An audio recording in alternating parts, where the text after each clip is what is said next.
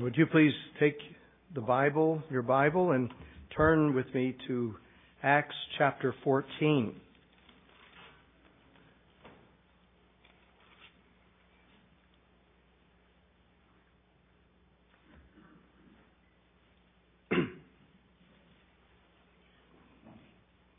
We have been following Paul and Barnabas on their first missionary journey. They were sent out by the church in Antioch in Syria, and it was there that the Holy Spirit said, "Now separate to me Barnabas and Saul for the work which I have called them." And then, having fasted and prayed, they laid hands on these men and they sent them away. They traveled a relatively long distance in that day, up into Asia Minor, which is modern-day Turkey. The Lord was with them, and He blessed their work, and blessed their work with many converts, many who heard the gospel and believed on the Lord Jesus Christ and were saved. They were also met with many persecutions along the way as well. We come this morning to verses 19 through 28. Would you please follow along as I read? Then Jews from Antioch and Iconium came there, and having persuaded the multitudes, they stoned Paul and dragged him out of the city, supposing him to be dead. However, when the disciples gathered around him, he rose up and went into the city, and the next day he departed with Barnabas to Derbe.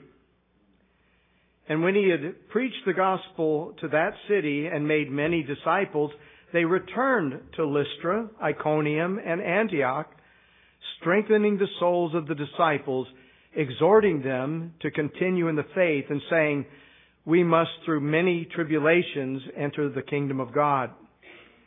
So when they had appointed elders in every city and prayed with fasting, they commended them to the Lord in whom they had believed. And after they had passed through Pisidia, they came to Pamphylia. Now, when they had preached the word in Perga, they went down to Attalia. And from there they sailed to Antioch, where they had been commended to the grace of God for the work which they had completed.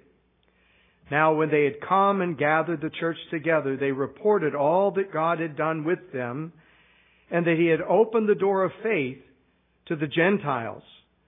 So they stayed there a long time with the disciples. Now, in our last study, we left these pioneer missionaries in the city of Lystra, where they had been preaching the gospel. And it was there also where Paul healed a man who was crippled from birth. This man had never walked in his entire life. And yet Paul fixed his eyes upon him and said with a loud voice, "Stand up straight on your feet." And he leaped and walked. The Lord, you see, was bearing witness to the word of His grace. What these men were preaching, they were preaching the Word of God, the gospel. And He was bearing witness through this sign that this is true. This can be believed. These aren't just some slick men going out preaching and trying to get money or some other thing. This is the genuine article. They are preaching the Word of God. However, we saw that the crowd misunderstood this sign altogether. And when they had seen what Paul had done, they raised their voices and cried out, "The gods have come down to us in the likeness of men." They thought that Paul and Barnabas were gods. Their gods, in fact, the Greek gods. They even assigned them names. Each one. Barnabas they called Zeus, and Paul Hermes. The disciples did everything they could to restrain them from offering sacrifices to them. They ran out into the crowd. They tore their clothes. They said, "We also are men with the same nature as you, and preach to you that you should turn from these useless things to the living God who made heaven and earth, the sea and all things that are in them."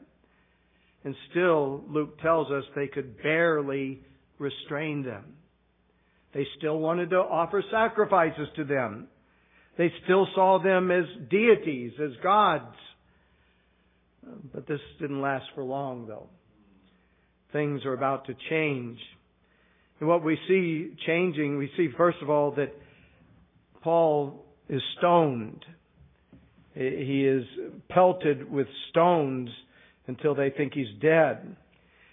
And so we read in verse 19 that the Jews from Antioch and Iconium came there. These are the two cities Paul and Barnabas had previously visited.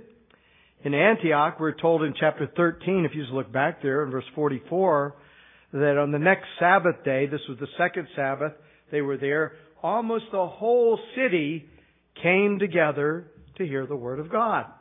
That's a wonderful thing. They were in the synagogues, and what they heard in the synagogues, they wanted them to come back and preach again. And it says the whole city came out to hear them. But in verse 45 it says, but when the Jews saw the multitudes, they were filled with envy. And contradicting and blaspheming, they opposed the things spoken by Paul. And then we read as they moved on in verse 50, when they moved on to the next city, let's see, Antioch, and then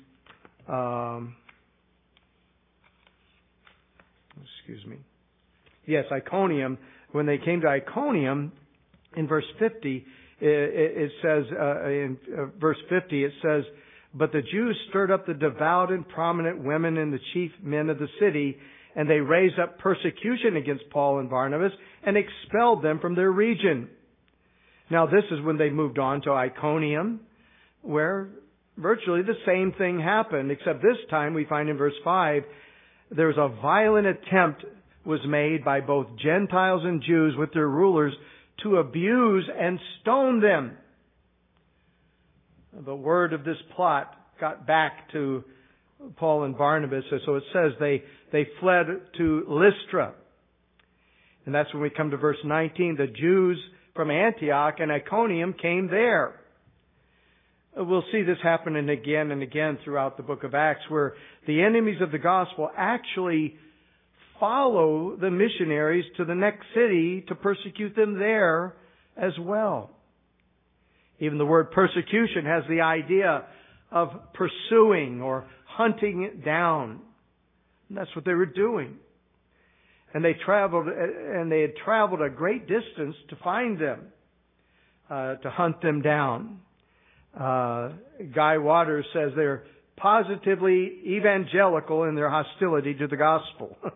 They're like evangelists. They're like these missionaries are going everywhere preaching. They were following these men because they hated the gospel so much.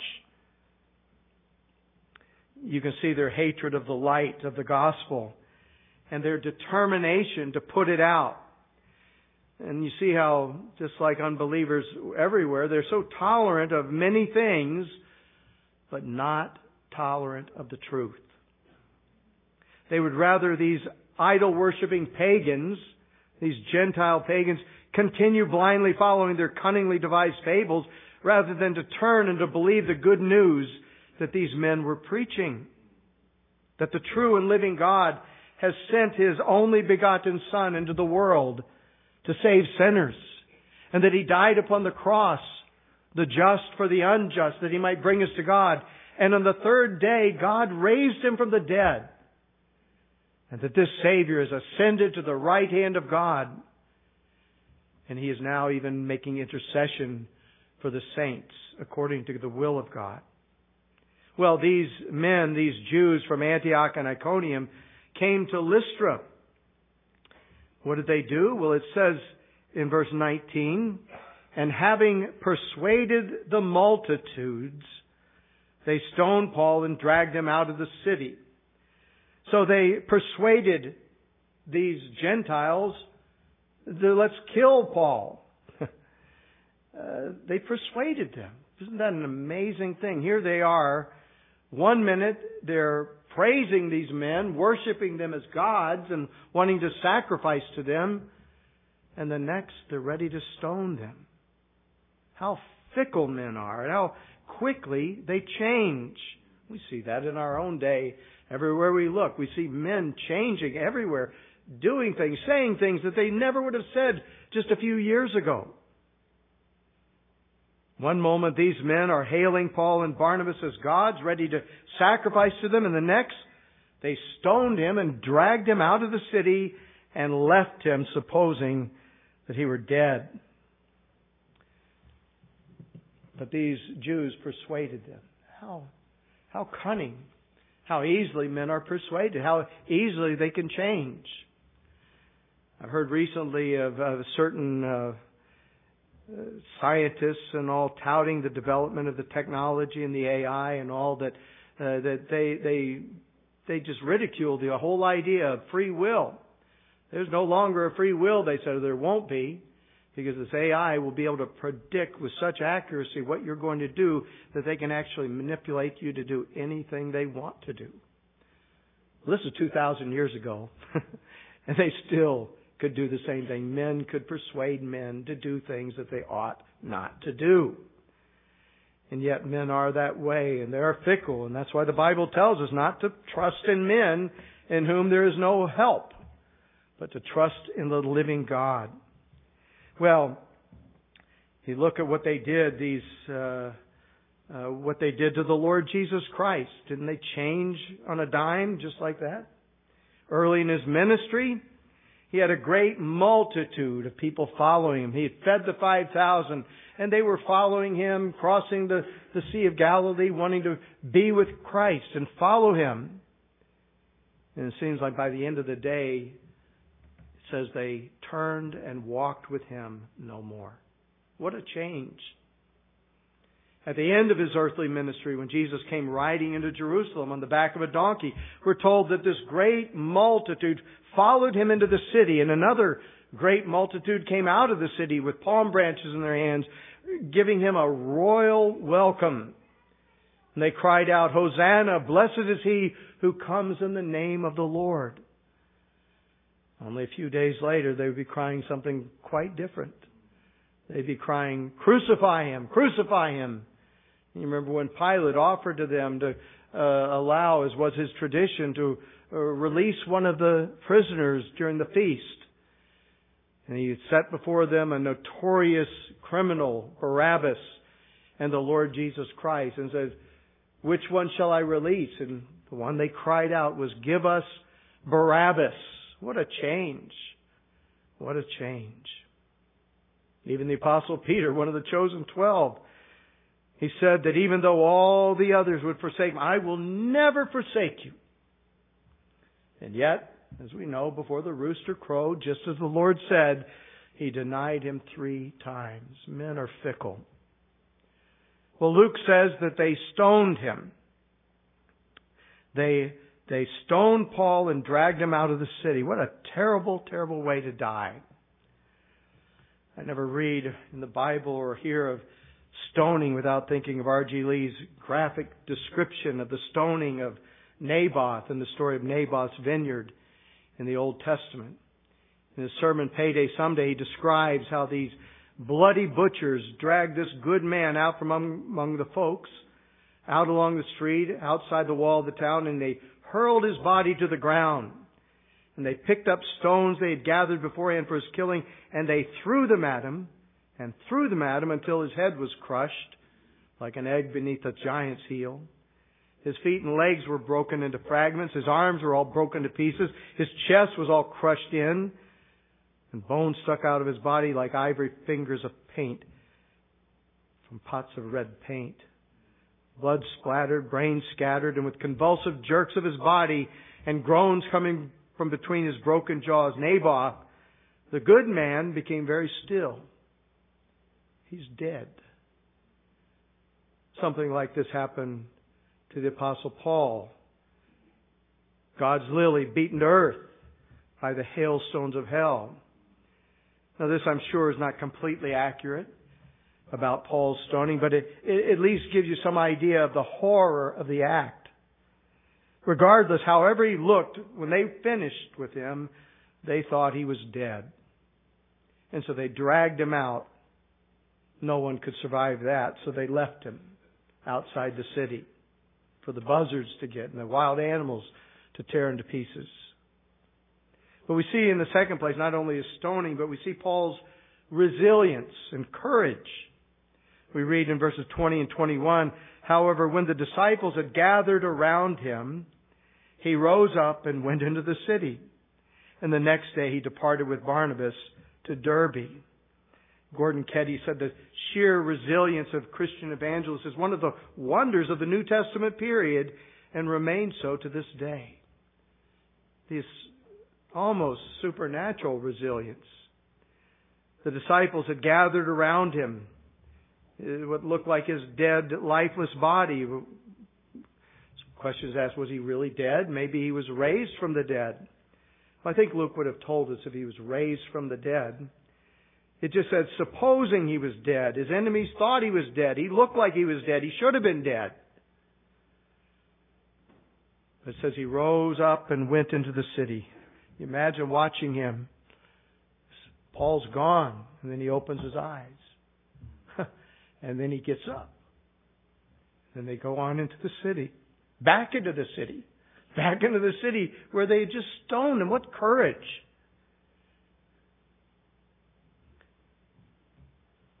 Henry Martin said, I am immortal until God's work for me to do is done. Well, he was immortal. No matter what they could do to him, he could not die, would not die, because God wouldn't let him die. The Apostle Paul speaks of this in 2 Corinthians chapter 4, verse 8, speaking of all the trials and difficulties he had gone through in his ministry. And he says, we are hard pressed on every side, but not crushed. We are perplexed, but not in despair. Persecuted, but not forsaken. Struck down, but not destroyed. He gets back up. In 2 Timothy chapter 3, Paul's writing to Timothy, and many believe that Timothy was right here and saw all of this happen. Because he tells him in 2 Timothy chapter 3, he says, you have carefully followed my doctrine, manner of life, purpose, faith, long-suffering, love, perseverance, persecutions, afflictions, which happened to me in Antioch and Iconium and at Lystra, what persecutions I endured. He's speaking of this event right here. But he says these words, he says, and out of them all the Lord delivered me. He stood up because God delivered him. God was with his servant. It was the Lord who strengthened him. I say the resilience of Paul, but really it was the Lord strengthening this man. Now, he was a tough person, no question, and that was in his DNA, but God had done that as well. Everything about him was from the Lord's working in him. In verse 21, it says he goes right back to doing the work which God called him to do, which was to preach the gospel. Notice it says in verse 21, and when they had preached the gospel to that city and had made many disciples, they returned to Lystra. They're in Derbe now. That's about, I understand, about 60 miles away. But when they had preached the gospel to that city and made many disciples, they returned to Lystra, Iconium, and Antioch. So he goes right back to doing what God called him to do. Now, if you ever think there was a time when you might reflect and say, maybe it's time. Maybe it's time to stop this. Maybe we've done enough. We've seen a lot of converts. Let's just leave and go back and we're fine. Well, he's resilient, he's courageous, and it was the Lord who had strengthened him. But then I want you to notice Paul, the pastor, and I'm saying Paul, but it's really Paul and Barnabas. But Paul, the pastor, we see that he had a true shepherd's heart. We see this in the fact that they're going to return now to Antioch, back to the first Antioch, from the church that sent them out, Antioch in Syria. And on their return trip back to Antioch, what did they do? They revisited the cities where they preached. I can think of a number of reasons why you wouldn't want to do that. All those bumps on his head and everywhere else, and cuts and bruises, and That might be enough reasons right there not to go back to those places. But they go back. There's another reason they should go another way, because the other way is a lot shorter. In fact, if you look on a map, you would see that from Lystra they had a straight shot to his hometown of Tarsus, where, and then down to Antioch, they would have a much shorter, more desirable route. It'd be safer. They wouldn't go back to the same cities that drove them out or persecuted them. But you see, they weren't thinking about themselves, were they? Who were they thinking about? They were thinking about all of those young believers in those cities where they had preached. You see, they didn't have the attitude, just, we're going to go preach and get saved and we'll see you in heaven one day. Have a good life. No, they were concerned about these new believers, these babes in Christ. They needed to be strengthened. They needed to be encouraged. They were like newborn babes. They needed to grow. And so he wants to go back to the same places where he preached and saw those converts. Notice that Luke refers to them here as disciples. He says in verse 22, they returned to Lystra, Iconium, and Antioch, strengthening the souls of the disciples. They're strengthening the souls of the disciples. They're now called disciples. They're not just believers. Believers are disciples. This was the Great Commission. Jesus said, go into all the world and make disciples, teaching them. You see, true believers are disciples. That is, they are learners in the school of Christ. They're learners. Missions and evangelism isn't only about getting people, quote, saved and on their way to heaven. No, these are disciples. Believing in Christ, you're becoming one of His disciples. You need to learn, and there's a lot to learn. Especially when you think of these pagans who didn't have the benefit of special revelation. Yes, they had what all men have, natural revelation, but they didn't have the Scriptures, the Word of God. They needed to learn. They needed to grow. Strengthening the souls. They needed to grow spiritually, you see. God's design is for Christians to grow spiritually from babes to mature, solid, stable Christians. That's God's design. In fact, God's design when He saves someone is to bring them into conformity to the image of the Lord Jesus Christ. Now there's a long way to go from being a babe to being conformed to the image of the Lord Jesus Christ. But that's God's design, you see. They go to strengthen the souls of these disciples. How does He accomplish this? Well, first of all, they're to do this through the ministry of the Word of God. It says in verse 22, strengthening the souls of the disciples, exhorting them to continue in the faith, saying we must through many tribulations enter the kingdom of God. You see, they're coming to exhort them. Now, they had no New Testament scriptures, but they did have the Old Testament. But even so, these apostles, Paul being an apostle of the Lord, was also a vehicle of special revelation. And he says we must through many tribulations enter the kingdom of God. The kingdom of God. In one sense, we understand that believers have already entered the kingdom of God. But here he says through many tribulations we shall enter the kingdom of God. Well, you see, there's another sense in which the kingdom of God has not yet come. The kingdom of God, in one sense, has come. Jesus said, behold, the kingdom of heaven is at hand. It's here. It's in your midst, He says. It's within you. It's a spiritual kingdom, the kingdom over which Christ reigns supreme. He reigns supreme in the hearts of men. And so When a person is born again, they enter into the kingdom of God. When they put their faith and their trust in Christ, they are in the kingdom of God. And yet, there's another sense in which the kingdom of God has not yet come. Guy Waters, in his commentary, said, believers have not yet experienced the kingdom in its fullness.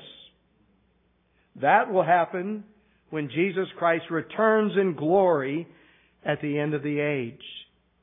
Until then, he says, it's through many tribulations we must enter the kingdom of God. These tribulations are necessary.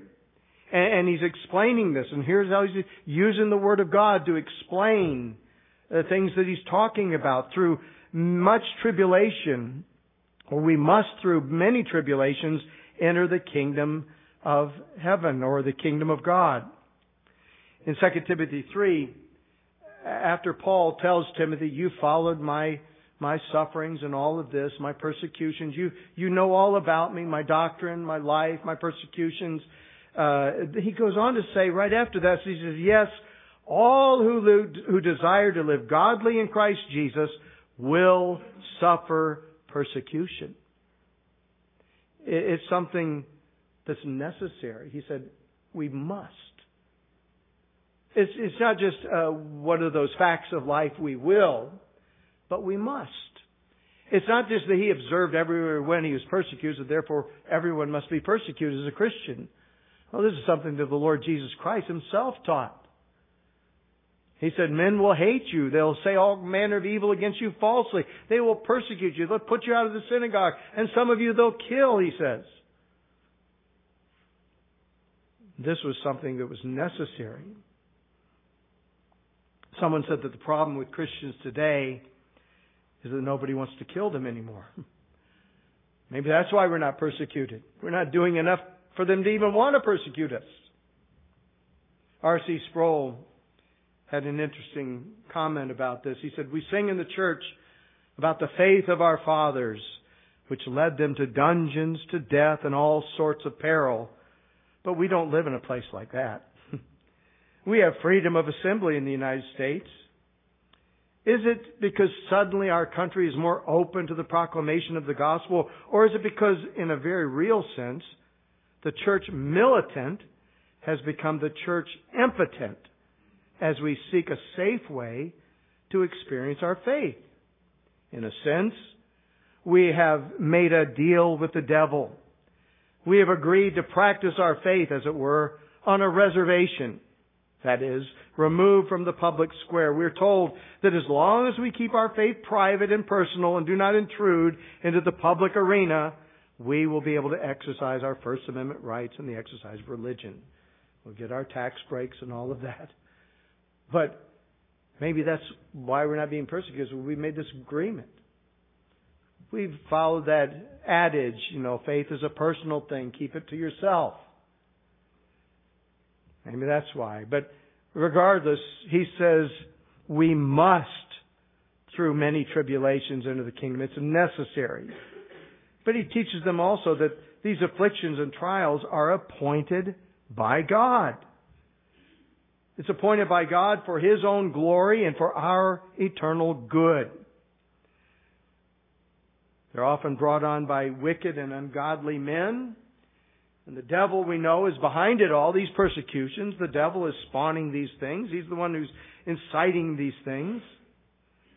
But we know whatever the persecution, from whatever the source, whatever the tribulation might be from, they mean it for evil, but God means it for good. In fact, in 1 Peter chapter 1, verse 6, Peter says, in this you greatly rejoice, though for now for a little while, if need be, you have been grieved by various trials. Why? That the genuineness of your faith, being much more precious than gold that perishes, though it is tested by fire, may be found to praise, honor, and glory at the revelation of Christ. You see, God is doing something here. I said His ultimate goal is to conform you to what? Not to this world, but to the image of His Son. And God uses things even like that to conform us. Even sufferings. They are appointed by God. They are many tribulations, he says. Many as well as varied. All don't experience the same thing. I've never had rocks thrown at me because I'm a Christian. I've had rocks and snowballs and things like that thrown at me for other reasons, but not for being a Christian. But they are many trials, and they're varied trials. But one thing we ought to remember is that these afflictions and these trials are temporary. Temporary. You see, we will eventually enter the kingdom of God. He says we must through many tribulations enter the kingdom of God. And here he's speaking of the kingdom of God to come in its fullness, the consummation of all things. We will eventually enter that kingdom.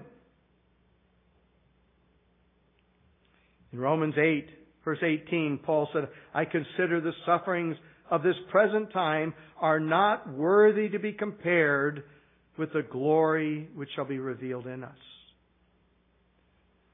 God has something greater in store. In that day when we enter that kingdom, there'll be no more sorrow, no more tears, no more persecutions. All that will be past. They'll enter into the joy of the Lord. Perfect peace. The Apostle Paul said in 2 Corinthians chapter 4, verse 6, we do not lose heart.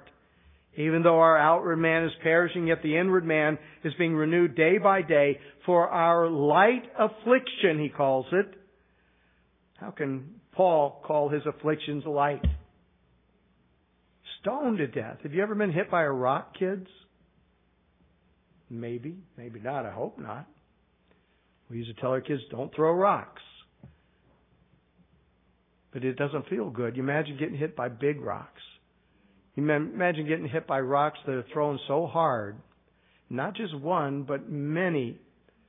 What a terrible thing. As I mentioned earlier, it's a horrible way to die. But Paul says our light affliction. Our light affliction, which is but for a moment, is working for us a far more exceeding and eternal weight of glory, while we do not look at the things that are seen, but the things which are not seen. We must, through many tribulations, enter the kingdom. That kingdom, no, we don't see, but we believe. Why do we believe? Because God's Word teaches us that. For the things which are seen are temporary, he says, and the things which are not seen are eternal. So that's the first means that Paul uses, that God has ordained for the strengthening of the saints, that they would be strengthened by the Word. They are exhorted. They are taught. There's so many things they need to go back to these churches and tell them and teach them.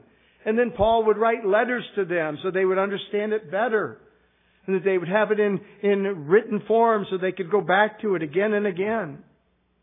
You imagine after Paul had preached the gospel and they believed and they moved on, and they're just trying to remember when he said this. Oh yes, you remember when he said that? And they're holding on to those little precious truths.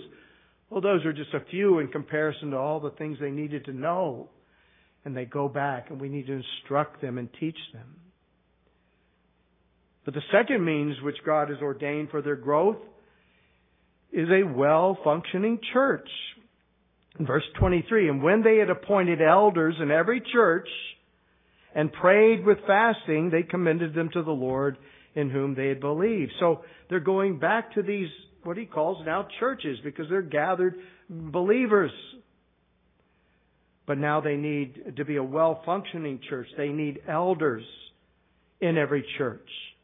There were churches, but those churches needed shepherds to watch over them, to lead them, to protect them, to feed them the Word of God. In Acts chapter 20, Paul is leaving the church in Ephesus. He'd spent quite some time there. And he's about to leave them, and he's down by the river, and he's got the elders there, and he's exhorting them. And he says, take heed to yourself and to all the flock among whom the Holy Spirit has made you overseers. Same thing as a pastor or elders. God has made you overseers to shepherd the church of God, which He purchased with His own blood. Paul says this, for I know this. I know that after my departure, savage wolves will come into the church, not sparing the flock. They need a shepherd to protect them from these savage wolves. These savage wolves are false teachers. Here in this place, in this area where the Galatian churches were formed, these are the Galatian churches. Those Galatian churches had some savage wolves coming in, preaching another gospel. Not the gospel Paul preached or that Barnabas preached. No, preached another gospel, leading them astray, leading them away from the grace of God to a salvation by works, which would only condemn them to hell. By the works of the law, he writes to the Galatians, no flesh will be justified in His sight. These teachers were coming in teaching that. They needed equipped overseers to watch and see them and to rebuke them and to refute them and to teach the others and encourage and build them up in the most holy faith.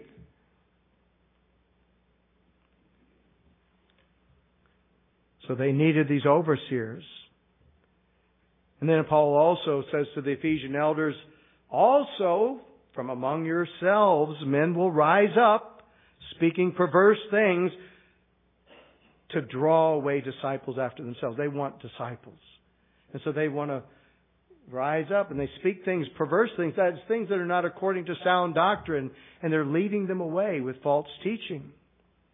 They need these elders in every church so that they will be built up. You see, this is God's direction. This is God's design. God never designed it for Christians to walk alone.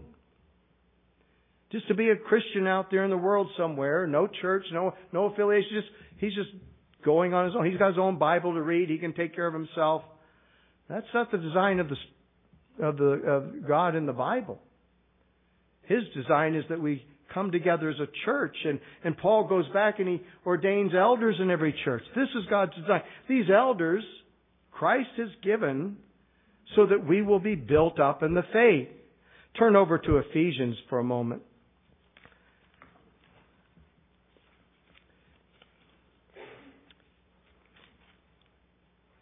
In Ephesians chapter 4,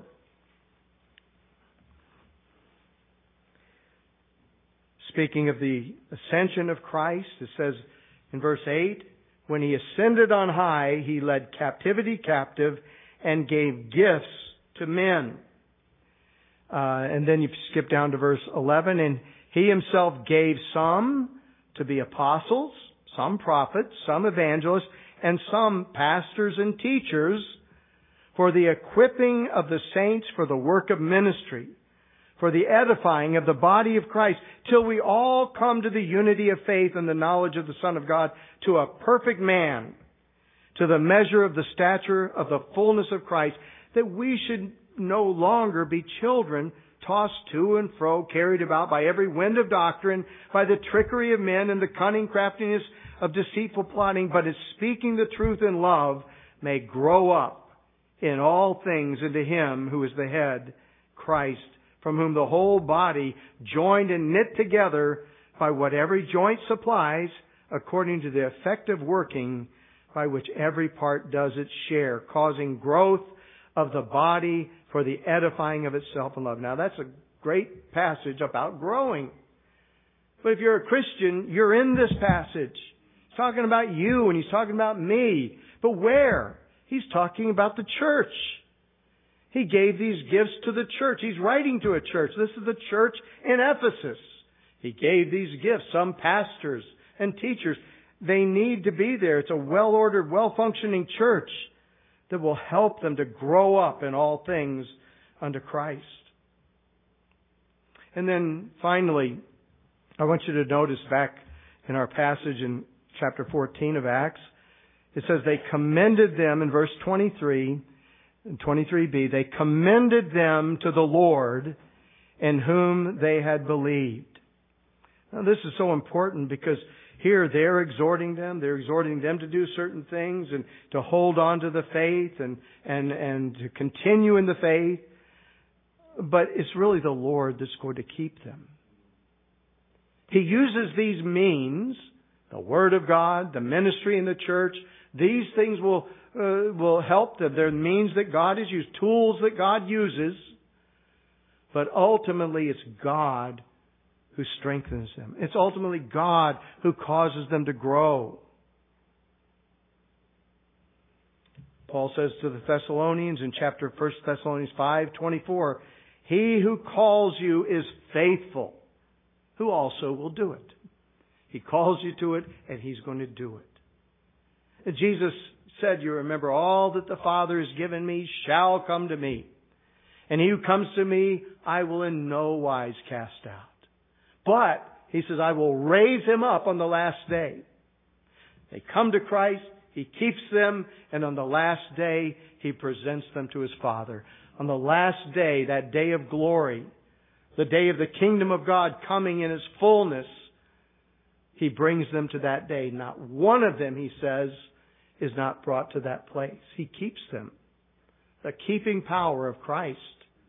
So He commends them to the Lord in whom they had believed. It wasn't all up to them to hold on. They are to hold on, but God is going to make sure they hold on. God's going to take care of this. Paul says that he was persuaded that he is able to keep that which I've committed to him unto that day in which His kingdom comes. Now, as we close, I just want to ask, what would keep Paul going as it did? I mean, they call him like the Energizer Bunny. He just keeps going. What kept him going? What would drive him and these others to risk so much, to risk life and limb, to preach the gospel of Jesus Christ? Well, I want you to turn to one more passage, 2 Corinthians chapter 4. Because in that, I've quoted from that already, 2 Corinthians 4. But I want to go to this passage because he's talking about these sufferings, these very things that happened to him in Lystra and Iconium and so forth. In chapter 4 of 2 Corinthians,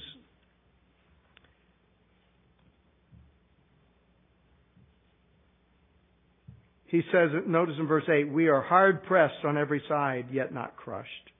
We are perplexed, but not in despair. Persecuted, but not forsaken. Struck down, but not destroyed. Always carrying about in the body the dying of the Lord Jesus, that the life of Jesus also may be manifested in our body. For we who live are always delivered to death for Jesus' sake, that the life of Jesus also may be manifested in our mortal flesh. So then death is working in us, but life in you. Yes, we're being crushed. We're being beaten down. And he's not acting like this is something fun. He's not denying the reality of it or anything like that. But he goes on to say, and since, verse 13, we have the same spirit of faith, according to what is written, I believed, and therefore I spoke. We also believed, and therefore speak. Knowing that He who raised up the Lord Jesus will also raise us up with Jesus and will present us with you. You notice what he's saying. He's saying, why are we doing this? Why are we going to such trouble? We're crushed and perplexed and beaten down and cast down. Why? We believed, therefore we spoke. In other words, we believe this is true. This isn't just some self-help thing that Paul's going around the countryside preaching. He's preaching to real sinners who are lost and dying. But he's preaching a message of salvation through the Lord Jesus Christ. Jesus, who was sent to this earth, who died, who rose again, who ascended to heaven, who's at the right hand of God. We're preaching Him. And that's a message worth dying for. He says in verse 7, we have this treasure in earthen vessels. Earthen vessels, that's Him and His old weak body. Imagine how deformed it even was from all of these beatings and the stonings and imprisonments and shipwrecks and all of these things. He had scars all over. He says, I bear in my body the marks of the Lord Jesus. You could look at Paul's body and see what he had suffered for Christ. Is it worth it? We have a treasure. We come. They think they despise me. They think he talks so big in letters, but look, he's nothing. He's just little. He's nothing. But he has this treasure. And that treasure is the gospel. That treasure is the good news of salvation. That's what they went all over the countryside preaching.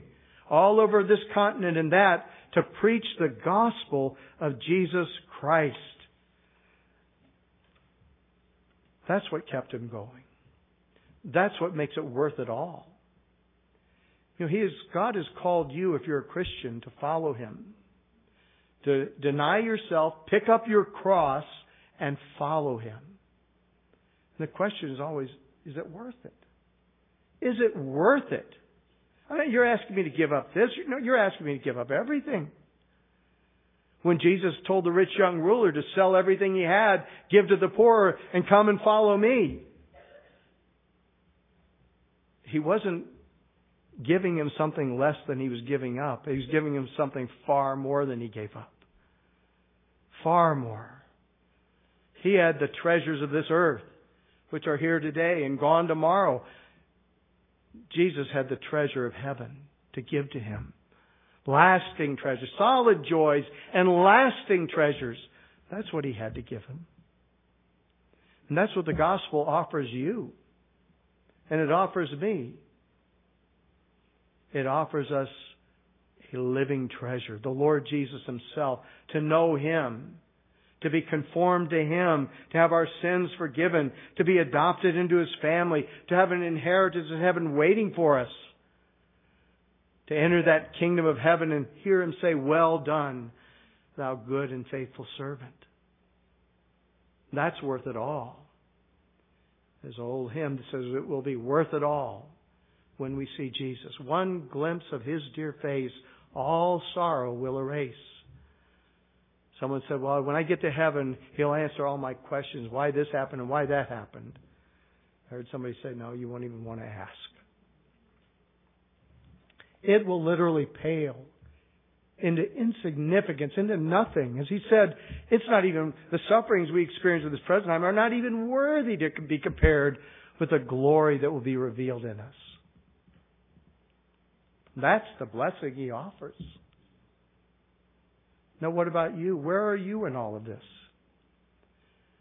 Are you like those who say, nope, can't be true, don't believe it's true, don't want anything to do with it? Okay. Well, you'll have their reward.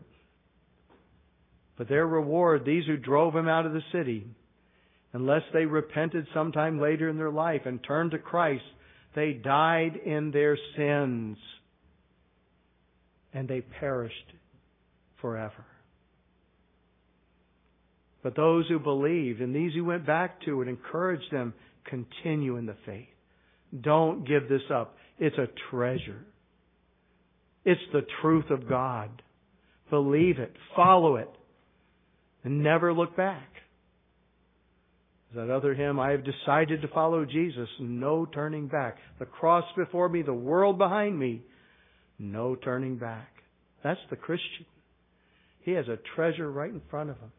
That's what Paul and Barnabas, that's what they were offering. That was the work which God called them to do.